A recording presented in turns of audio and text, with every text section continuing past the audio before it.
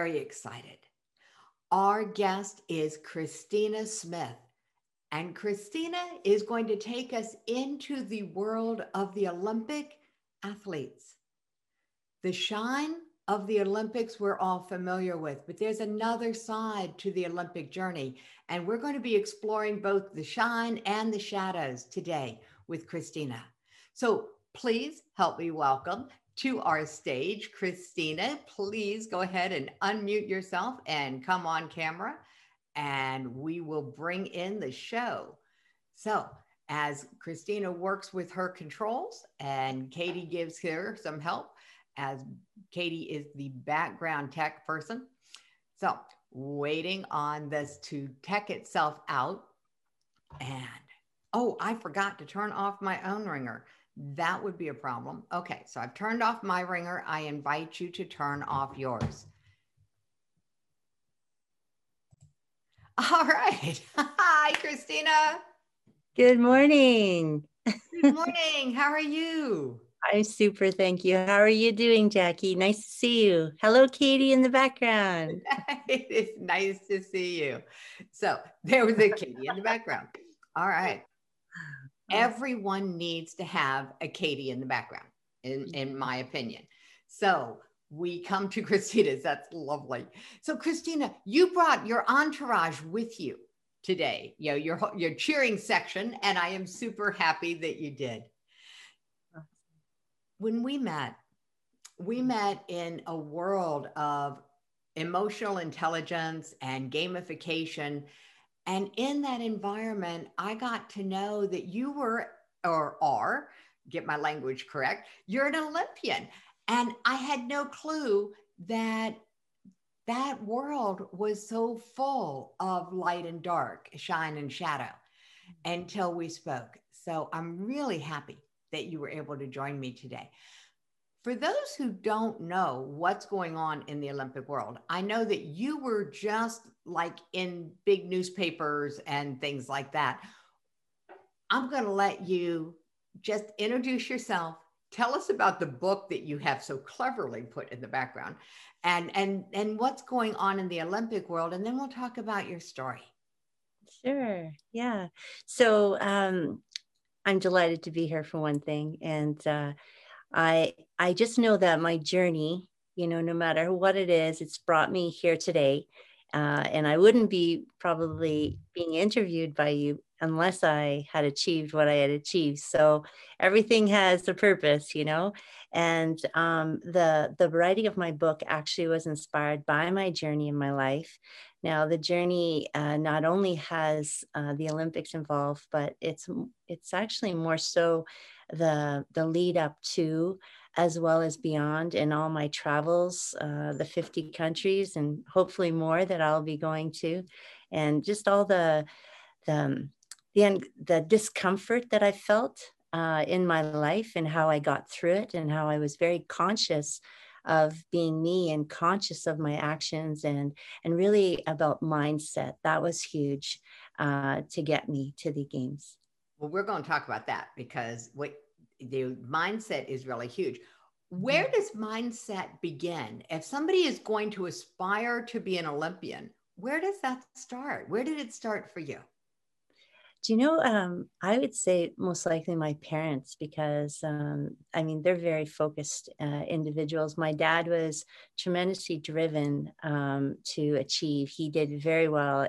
He was one of the first, or the first, I should say, in Canada to achieve the CSIA, which is the Canadian Instructors Alliance, for basically teaching skiing at a level 4 level. And normally people who were like level, or I should say, doing skiing 7 days a week, they normally had, you know, the experience, the skills, but he was a weekend skier and he learned late. My mom actually taught him how to ski at 17 and he went on to trying to get this level 4. Well, they kept failing him. And on the 4th fail, you know, he still kept saying, see you next year, see you next year.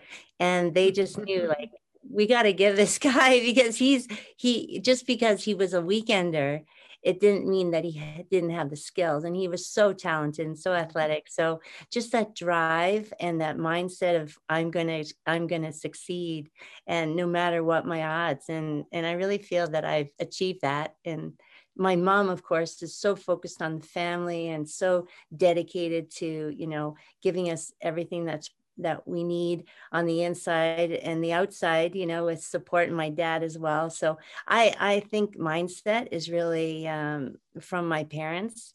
And then after that, it was really becoming conscious of just really, what upsets me, or what is holding me back. And fear was something that I always said to myself, what are you afraid of? And if it was only just the unknown, then I would literally step into it. But the things that actually were dangerous, like my sport, I just made sure that I did everything I could. I had got all the skills and prepared my equipment and myself and my mindset so that I could be successful. But sometimes you just have to let go and, as they say, let go and let God, like just surrender, All Yeah. right. For those who don't know your story, we're going to back this up a peg because Sure. you said something about your sport being dangerous. Now, Uh-huh. we all know skiing is a very potentially dramatic and dangerous Olympic sport, but you weren't a skier. Yes, I was actually. Really? Yes, Oh, absolutely. It actually surprises me to this day that I never became, a high level skier, because more so my parents were, my dad especially was focused on precision and, detailed. I was meaning your Olympic sport wasn't skiing. Yeah, definitely not. But I started when I was two. You Yeah. started skiing when you were 2? Yeah, and my great grandpa and my grandpa, they built and owned ski hills, and yeah, we have quite a history in skiing. And my great grandpa's in the Ski Hall of Fame in the Laurentians in Quebec. So, yeah, so Wow. we have some pioneers for sure. Wow. All right. So, what was your sport? It was bobsleigh. So, bobsledding is not what I would think of as a dangerous sport. I mean, you're safe, you're all in this thing, this shell, and you're just sliding around a tunnel. What makes bobsledding so dangerous? Well, let's open your eyes. Well, for one thing, we're not, when we're actually in competition, we're not heavily, say, padded up as an athlete. So you don't have the protection of pads. You're in this micro thin speed suit that is purely for aerodynamics, not for warmth or for protection or anything. If anything, just minor protection. It's like having an extra layer of skin, you know. And you do have your helmet, that is, say, your protection that you have for your head. The speeds, my top speed was 140 kilometers an hour. And but it goes beyond that, depending on the foremans are heavier, so they can exceed those speeds as well. And the fact that you're in an ice canal that's pristinely, manicured by these ice workers, so that there's no flaws, and so that you have no, well, they try to limit the resistance, on the ice, so that you go as fast as you possibly can. Now, the thing is that you have highly polished runners on top of that is all about having diminishing the resistance on the ice. And you're only allowed to use the brakes at the end of the track. So you're not allowed to go, oh, I'm going a little too fast, or I'm in the wrong place, so let's just slow down a little bit. None of that going on. So yeah, so once you start pushing with your partner, and I had a partner, Paula McKenzie, in the Olympics in 2002, and once we load the bobsleigh, basically I am with microscopic, kind of like centimeters of movement with my hands. I'm guiding the sled down the ice, Boy, I got essentially. cold just listening Yeah. to this. I'm like, okay, I'm wrapping up for this one, guys. Whoa. Okay. Yeah. So Out of now I've control. got a different perspective here. I'm in a cylinder designed to slide Yeah. and wearing almost nothing in an ice tube.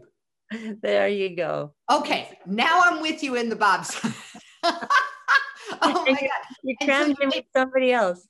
and you're steering with micro movements of your hands? Yeah. So basically centimeters of movement with your hands. Wow. So there's these thing called D rings. So essentially they're shaped like a D, and they're attached with ropes to the front, where there's a Ah. steering mechanism that actually, when you pull on the right D ring, it pulls to the right, and then it Mm-hmm. comes back once you let go. So everything is about precision. So when you get into a corner, depending, of course, how well you potentially have done the previous corner will determine how you either correct it or adjust it or actually steer it at the precise time. So it's very, very, a lot of people think, what do? You just jump in and hold on and get to the bottom. That's not really it. So anything, that if you make an error, sometimes you end up on your head, and crash. So, and then you have your poor brakeman in the back, and it's a horrible thing to think that what you've done as a pilot affects another person that's with you, that trusts you, and that is so courageous to jump into your sled, with you and go down this extreme run. Okay, so extreme runs are what we're talking about. Yeah. So let's talk about the shine of the Olympics. And people can chat in and ask any questions that they want about this, because how many of you, and you can put it in the chat or you can comment on the video, how many of you have ever dreamed of being an Olympic level athlete? So you lived that dream, Christina. You know, how did you end up choosing bobsledding? I think it shows me. It was very bizarre because, there's a guy at university walking around with a helmet and wearing a pair of tights. And it was actually wintertime. So it was a little bit confusing, the tights and the motorcycle helmet, because I thought, you can't be on your motorcycle with all the snow out and the ice. So we started talking, and he was telling me about this extreme sport of, ice burns and concussions and you know, bruises and hospitals and extreme speeds, and he really painted a crazy picture. And then he said, you have a good set of legs on you, they're looking for women. And I thought to myself, well, are you kidding me? Like, that was like asking me to be an astronaut, to be honest. And a few months later, I was actually asked to model in a fashion show. And I showed up, and lo and behold, this same guy was there. And I said, what are you doing here? He goes, well, I'm doing a fundraiser for my bobsleigh team. And so, during the event, my friend won a door prize, and it was a 1-year free bobsleigh club membership, which she ended up giving to me. And that's how the journey began. So it was very, not a normal way of being recruited. But then again, I have to say, there's times that I've gone out and seen some good physiques on women and gone up to them and say, are you fast? Are you strong? You look strong, and that's been as easy as it's come, like, to recruit people at times. But whereas now they have, official testing camps and recruitment. Got it. So you predate this organized recruiting, and it was all about sharing the enthusiasm for the sport, is what it sounds like. For sure. Absolutely. It's the enthusiasm for life, I think, that is inherent in the show. And it's one of the reasons why I was so excited that you were able to come on, because for everything that your journey has entailed, your enthusiasm for life has not dimmed, Christina. And that is such a great gift that you bring to the world. So you were on the ice in 2002. I know that was, where were the Olympics? Okay, so my brain doesn't recall. Where That's were you? Salt Lake City. On Salt Lake City. Utah. Yes, USA. Yeah. Cool. What comes after that event for you? Well, I went on to do some coaching, actually, as much as, let's say, some British assistance coaching. And then I coached the Jamaican bobsleigh team, the Monaco bobsleigh team, and helped out with the Australian pilots. And yeah, so it was a little bit of an international experience after. Um, I also did some managing for the French bobsleigh team, and that was a very exciting experience going overseas. A fellow Canadian ended up uh, becoming a national team member for the French team. And I decided that my program, which I had started to help athletes, give them a push start, I called it. I was facilitating that by uh, giving over my equipment, so my bobsleigh, and that actually started with a first athlete that was Kaylee Humphreys that I had given a sled to, and then the next athlete was Lisa Stringer, who was that athlete that then progressed over to France. And then after that, we had another athlete from Australia that I had helped, who ended up both Keely and the Australian were at the Olympic Games in 2010. So it was a very cool program and something that would help me, say, transition out of sport, to feel good about paying it forward. And yeah, so a lot of, say, still being immersed in the Olympic movement was very important to me. Giving back my skills, my lessons, my wisdom, my mentorship. That was a big part of also healing, because when you leave something, there's a void. You're leaving your family essentially, and it's not as pleasant, say, that a lot of people may think of. Yeah. So I thought, do something good that would brighten myself up as well as, pay it forward. That's really cool. This idea of acceptance that Mhm. when you leave something, it's going Mhm. to leave a void. And we all leave things at different points in our lives. Yeah. So spending your life, because from the age of 2 being on skis, I mean, this kind of sport has been part of your life since time began. Yeah. And then paying it forward. So, how did you end up writing a book about this? Because there's another chapter here, and that's why this theme of shine, because the Olympic shine in you is evident. I mean, you haven't lost the mindset just because that particular event was in 2002, and you kept that, and paying it forward is a great way to express it. Mhm. The idea of paying it forward with the equipment and to not only encourage but literally empower people by giving them the equipment, which is, I think, the only way you can empower someone else is by actually giving them the tools. Mhm. That led you out of that world and got you through some of the loss of leaving the Olympic world. Mhm. Yeah. What was next?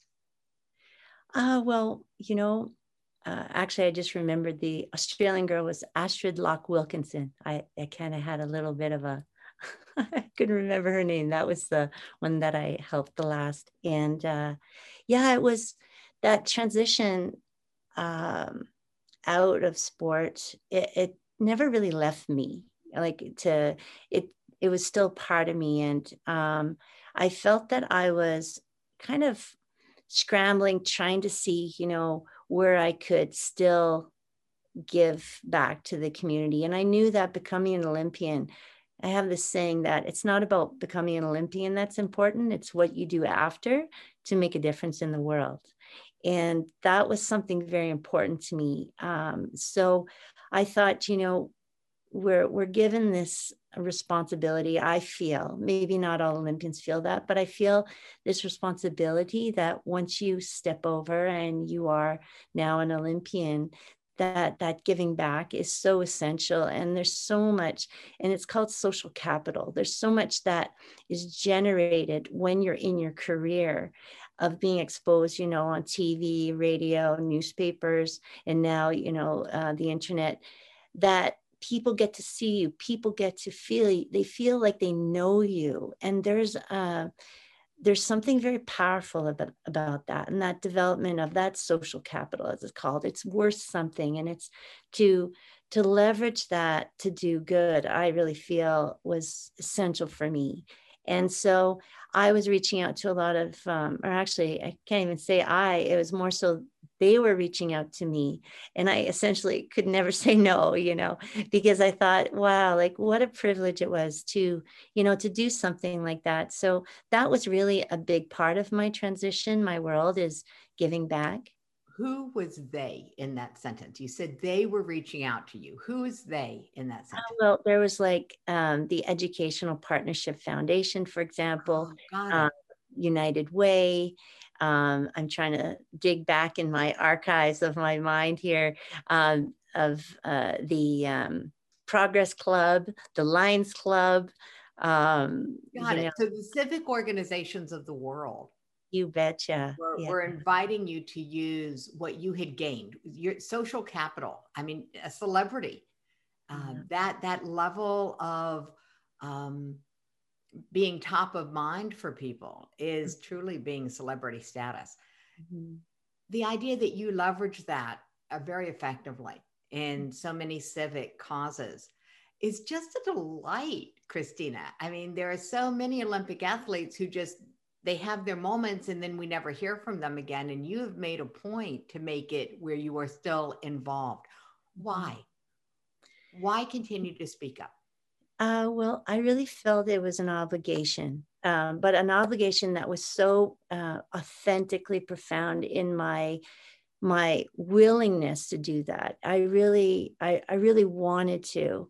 And the interesting thing is that the deeper I looked within myself, there was also a need, because there was a need to fill a void, to feel good about myself, because when you don't win an Olympic medal, there's also, they say that, we'll still be proud of you and all these things happen, and people are cheering you. But, when you come home, especially during my generation of, yeah, I was the first to go to the Olympic Games for women in bobsleigh, representing Canada. So we were part of the pioneer group, Ooh, um, and that one with Paula McKenzie. And the thing is that there was such an amazing experience to represent, the pioneers that weren't there with us, the Sue Calverts, the Ziggy Fusers,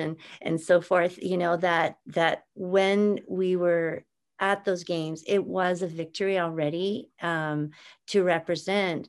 But when we got home, I remember, and it was the first year they had done it, and they haven't done it since, but they actually only brought the medalists to meet the Prime Minister of Canada. And previous years, the whole Olympic team got to go. And that was actually something really that just was a real harsh blow, because I felt like, wow, I've really disappointed Canada, because they're like, all of a sudden I saw the discrepancy between being a medalist and being an Olympian, like an Olympic medalist versus an Olympian.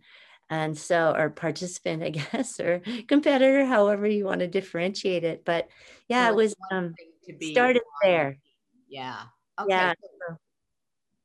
That's so that one year is the only year that they did that split where not the whole team went to meet the prime ministers. Yes, yes. And so it was really, it affected me, and I didn't realize it until I started to actually write about it. And I think that was a real pivotal point for me, on top of other things that we'll probably get into. But there's really, you know, uh, a shame that came with that. And shame is, of course, one of the lowest vibrations, out there. And so I really felt like I wanted to just show that I could help, or show that I could be successful at making a difference, whereas I actually was thinking I hadn't. Yeah. So the fact that you allowed that very low energy vibration, you Mm, know, that real dip after the high of mhm, being at the Olympics to propel you into making a bigger difference in the world mhm, is just a lovely thing, Christina. So I want to make sure that before we go into the we're going to go into the dark side, and into the shadow, that if there was something you would give people if they really had a desire, a goal, their Olympic vision, mm, whatever that is for them, I want to make sure we touch on the essence of mindset to achieve an Olympic goal. mm, And we've talked about it, talked around it a little bit, but mm, let's hone in on that as we move forward, because for every part of your story that we're going into, there was a moment that turned it around, and those are going to be the keys, I think, that we can leave with people that will help them pursue their Olympic dream. mm, Being prepared for whatever that Olympic mountain is. mm, After the mountain, you're going to need some emotional resiliency. You're going to need the ability to bounce, mm, because it's going to be different on the other side. mhm. So we're on the other side of the mountain, Christina. What happened next? Well, the interesting thing is that, of course, I'm probably one. I'm not sure if I'm the only one, or very few of us that actually stayed at home until my career was over. And because women were generally older when they started bobsleigh. I mean, I started when I was 23, and it seemed to be a mature women's sport. And so when I was 33 was at my Olympics, and then I retired officially at 35. So here I was just leaving home. Thank you, parents, for providing so much for me. And here I am having to see the world from a different perspective, all those responsibilities. I used to kind of not understand how people couldn't have a daily workout, amongst their careers, like, what do you mean you can't go and do some exercise when they've come back from work? Or like, I was always thinking that what I did could be incorporated in a regular life. But I have to say, you have to plan. Like, there's a lot of planning. And I mean, to actually go food shopping and house cleaning and, you know, uh, preparing food. I mean, I was like looked after at home. My Hectic. mom just Yeah. like packing my lunches, sending me, I mean, literally like for all the meals, meticulous weighing. I mean, the transition was a little bit shocking. So I honestly feel like I'm still like a university student, because it's only been around 16 years or so that I've been out of the house. So I'm a late bloomer. And yeah, but I have to say that transition really, I grew up. Like, I had to grow up. There was no question.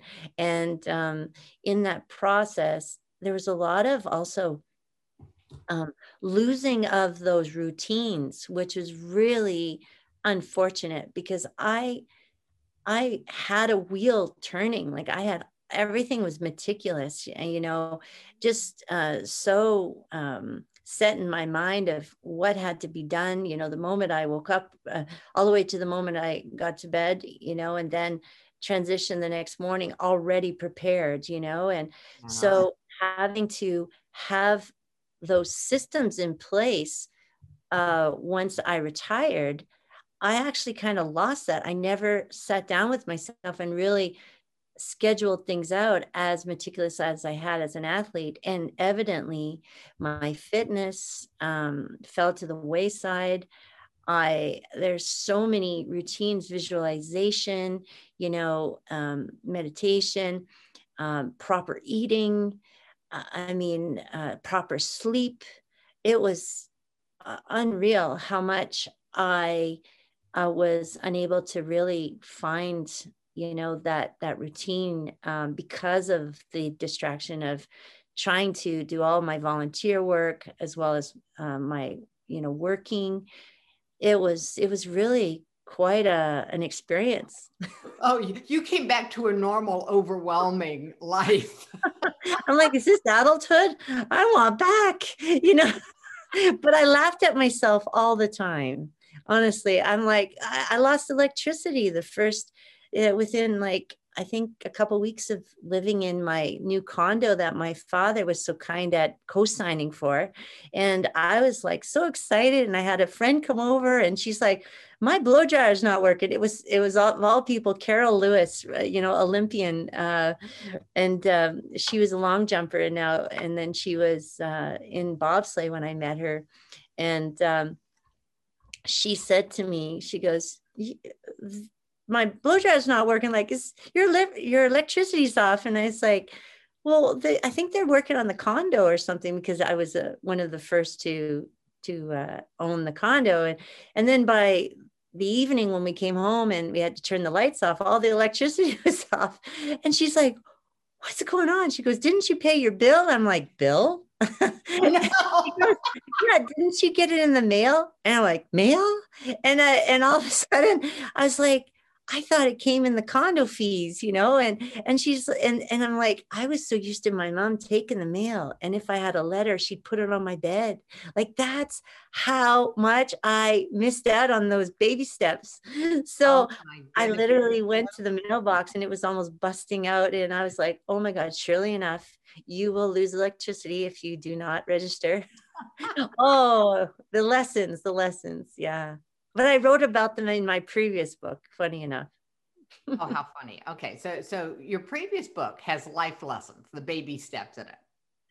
It actually has all my mentors, all the people from, say, my naturopath to my nutritionist, um, that gave me tools to succeed. So I thought, you know what, I need to get this in order. I need to set out a routine for myself, and I created its Push Start Your Life: Vital Tools to Daily Empowerment.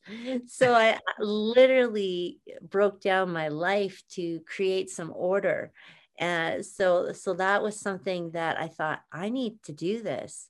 And there's other reasons why I was so scattered and unable to focus, and that was later on discovered. So the ability to Mhm. share your story is something really amazing, Christina, and I really appreciate that. And I loved that story about the electricity. Yeah, it doesn't cross our minds, the amount of drive and dedication and focus. You know, Mhm. the idea of focusing on something to the point that other people think you're crazy. Your life looked Mhm. totally crazy from the outside world because you didn't have any of the normal things in life up Mhm. until you were in your mid 30s. And then all of a sudden you had them all. Mhm. That's right. Yeah, no, it's a blessing when you I mean, we didn't really have funding back when I started, like 8 years of the beginning of my career. It was all pioneering. So it became, having to make sure that, you had a roof over your head. And thank goodness to my parents, I was very fortunate to get along with them and to be able to stay at home and to have all the luxuries and additional help, and financial support from them.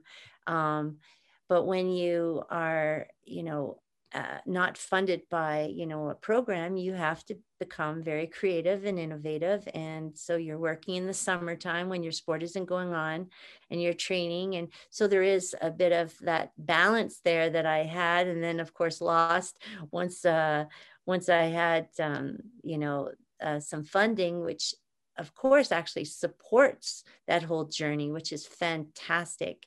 And but I think there's something actually very important that I experienced that the current athletes did not experience, and that is the creativity, the drive to go above and beyond when you don't have things that are provided for you, to have to be resourceful and have to, look out for sponsors. I mean, the sponsors that came on board with me, I just am so blessed with, because they believed in me even before ever becoming a national team member or Olympian. And those sponsors, you know, the Paul Vickers of Cowboys, or, you know, the Paul Baines, or whoever, like the Jeff Simpsons. I'm just throwing out names. And if they're listening, you know, like there's so many people out there that were just there for me when I wasn't, you know, an Olympian, but they could see in my eyes and in my actions the fact that I was sacrificing, you know, so much to be the best that I could be. You know, and to represent, I had Shaw GMC Pontiac Buick Hummer, which was, you know, a vehicle that I was given. And I mean, I wore that hat with that representation, you know, and trying to get, you know, their logo in as many, you know, different interviews I was getting or events that I was volunteering for. You know, it's about going above and beyond for the people that believe in you. And I think that sometimes athletes get complacent or entitled, as if, you know, like it should be provided for. But so that pioneer mentality, it's very much entrepreneurial mentality of never quit, finding a way, pushing through those barriers, you know, sacrifices, you know, whatever it takes, you're going to make it. Never quit, finding a way. I'm going to slow it down. Never quit, finding a way, pushing through the barriers, Yes. and be willing to sacrifice whatever is not in alignment with that, with the goal. Yes. Those are 4 really, really key things that I hope somebody got written down, because I don't have my notepad close at hand. Shame on me, because I told everybody else. Believing in yourself. Yes, yes. Well, that's a wonderful, wonderful place for us to go, because I know that what happened next for you really challenged your ability to believe in yourself. Yeah. And so take us on the short journey and what it took for you to bounce back. So you're referring to 9 years or 8 years out from my retirement, I actually was invited to a brain injury event where Dave Irwin, Crazy Canuck alpine ski racer, Olympian, was actually brain damaged because of a ski accident. And when I went there to, you know, support the event and to encourage, you know, the families that were there with their brain injured child or whatever, you know, I was involved with, there was a doctor that actually got up on stage, Dr. Tracy Thompson, and she was sharing with the crowd, you know, why we're here and how she basically said, you may not realize it, but you may have a brain injury. And she started rattling off all these symptoms, you know, loss of short or long-term memory, inability to focus, anxiety, fear, depression, you know, mood changes, you know, either emotional, you know, whether it's anger or sadness, inability to remember faces, you know, things like that. And I literally was like, oh my gosh, I have all of these, you know, and it was absolutely mind blowing because I went up to her and I'm like, we have to talk, you know, because she was mentioning about a thing and it's a mouthful. It's called a quantitative electroencephalogram, which is essentially a brain mapping, you know, so it looks at the function of your brain and it can actually detect the areas that have been damaged so that you've received trauma. And the thing is that I had never had a official concussion in my career of bobsleigh. And I literally like was wondering, well, how the heck could this have happened? You know? And so I went and she did a brain scan on me. And surely enough, all those symptoms were pertaining to the areas in my brain. So the inability to really get on my path since I retired was not just transitional blues. Those really, like, there were so many things that I was up against. I mean, when your hard drive, in your between your ears isn't working, that's not fun. And when you don't know about it is really, I think I actually had this kind of it was like a relief. Like, it's not just Christina Smith that couldn't get out of bed and that was like, anxious for the day, but it was actually, I had a disadvantage that I was up against, and it was, in my brain. So we're going to label this what it is. This is the shadow sign of the Mm-hmm. Olympics. There Mm-hmm. was no dramatic crash. You were never on the wild, wild world of sports and that very dramatic ski accident that they showed for years and years and years and years and years. I remember that. Yeah, there wasn't drama. But what there was this every day, because you were practicing every day micro traumas is what it sounded like. And what I know to be true outside of the bobsled run Mm-hmm. is that it's often not big traumatic events that create PTSD. It's the little micro traumas that we are exposed to. So whether it's the physical brain damage or it's the emotional damage, either way, it can affect anyone. And when you don't know what's causing the symptoms, that's really a place where we can develop a lot of anxiety. You bet. And Yeah. Jackie, I will say, in bobsleigh, because we're in that bobsleigh shell, Mm-hmm.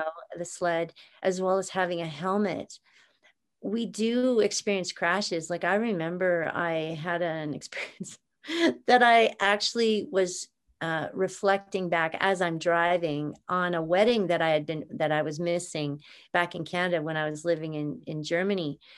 And I remember just going deep into thought, and I actually fell asleep at the wheel, and I rolled my Mercedes Benz moving van that was full of all of our furniture. And I remember when it happened, I was like literally strapped in my safety belt, thank God. And I undid my safety belt, swung my legs down, walked out the front window, and literally was like, oh, like I was going to basically turn I thought what was my sled over, but it was my vehicle, which of course I realized, oh my gosh, this isn't my sled. But the experience of that crash it didn't seem any different to what I had experienced in my bobsleigh. So just to tell you, like, crashing is very, it can be very severe. But the thing is that you're not walking out all the time with, your bell rung or your, these typical symptoms that people, a headache or, something that you can't see right, like those are the classic symptoms. Mm-hmm. And like you said, the micro concussions, micro vibrations of daily, say, if we were to use abuse, that your brain is getting shooken Mm-hmm. from side to side, in the sled. And especially myself being very aerodynamic. So I was very low in the sled, and I had the cowling literally up, like on side to side of my head. So I was like hitting it, just very, even though it was gentle, it was still rattling. So. Got it. So I'm going to hope that her internet resets because I think that you have frozen on us, Christina. So we'll give it a second for it to reset. The beautiful book is a gift. And actually, I think that that's where we're going to go right now because there's something special. And as Christina, welcome to live shows. Okay, so as Christina's internet is resetting still, I just want to let you all know that what Christina has for everybody who's listening is something really special. It is the pre-launch of Empowered. And so her book will actually be out next year. And as she's resetting and regrouping, I want to make sure that you all have this information. It's special edition and it is just for you all. So, yeah, I'm glad you're excited. I think it's worth being excited about. And so, Katie has popped it into the chat for you all. So, there you go. So, you can take advantage of that. And if Christina is able to join us again, we will get the conclusion of this story. And if not, it will be on another episode of the Suicide Prevention Show. Because what we're seeing among Olympians, people who have been to the mountaintop literally and come on the other side, is that sometimes there's another side to this story. So, Christina, we gave everyone your links for your gift. Yeah. And we will now give you a couple more minutes and let's take them into Mm. what is happening in the Olympic world now that this awareness is coming to fore, that it's not just bobsleighing. There's a lot of sports where there is residual impact Mhm. from. Well, yeah, there's huge talk around it. I can't say huge. It's more so, yeah, it's Oh, I gaining. can imagine that it's not Yeah. exactly public conversation. Yeah, Well, because it could impact people's desire to be an Olympic athlete if they understood everything that went on. exactly. And you know what? I'm the biggest advocate for sport. Sport, hands down, is what people need to get involved with. Any activity, motion is lotion, movement is your medicine, And I really see that it's not about eliminating sport whatsoever. It's about tweaking it. It's about changing certain things. We never started out with safety belts, in cars. Now we have them. So, and we have so much innovation and science that is proving what is going on in our brains with the various tests that are going out. I just lost a dear doctor, Dr. Stuart Donaldson, with myosymmetries, who actually did 42 peer-reviewed research studies that were published. And he just was bringing to the attention the world what was going on inside of brains and how a lot of athletes are walking around, with a brain injury. And, to think 9 years after, when I was diagnosed officially with a traumatic brain injury, that's something so what I feel is a hidden pandemic, for the concussion side of things and or brain injury side of things in sport.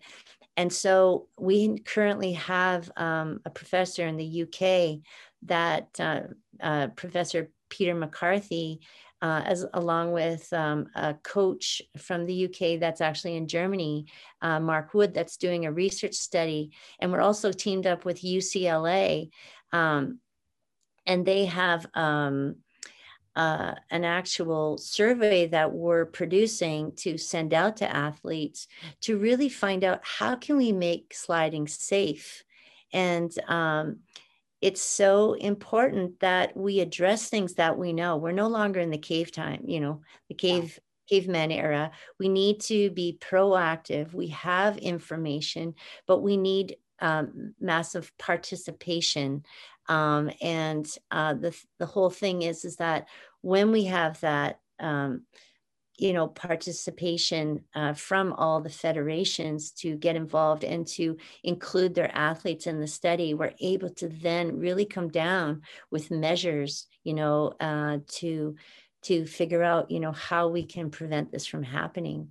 And Dr. McCarthy is really on board with, he's devised a sensor that goes into the helmets that can actually detect the pressures and the abuse and the trauma going on to the brain and to also the neck area and head. So yeah, it's very, very amazing stuff.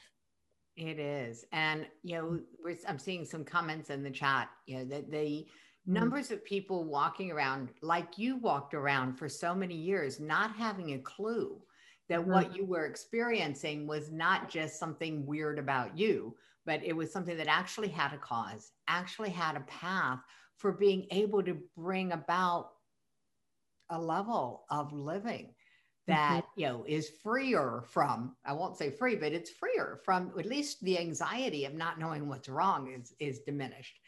And what we know is when you dial down the stress, a lot of things can start to heal.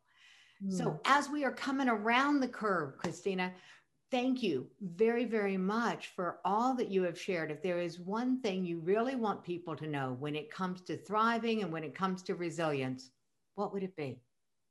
Well, I would like to leave people so that they know that there are ways of rewiring your brain. So if there are anybody, if any people out there that are having issues and they have had trauma in their life, you can get information on my new website, concussionshope.com, which will be full of free information for that. And resilience, I really believe, comes down to mindset. I've been in studies right now and training with emotional intelligence, and that's through you-eq.com.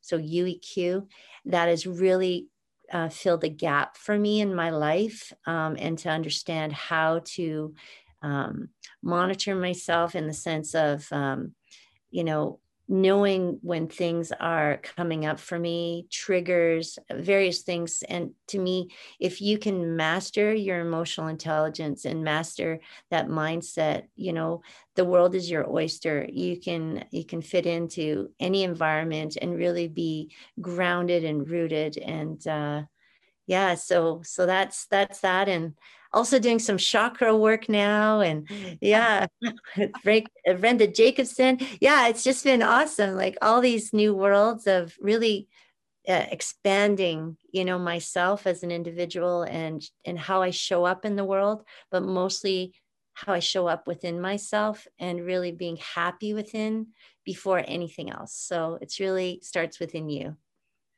Well, I am so, so delighted.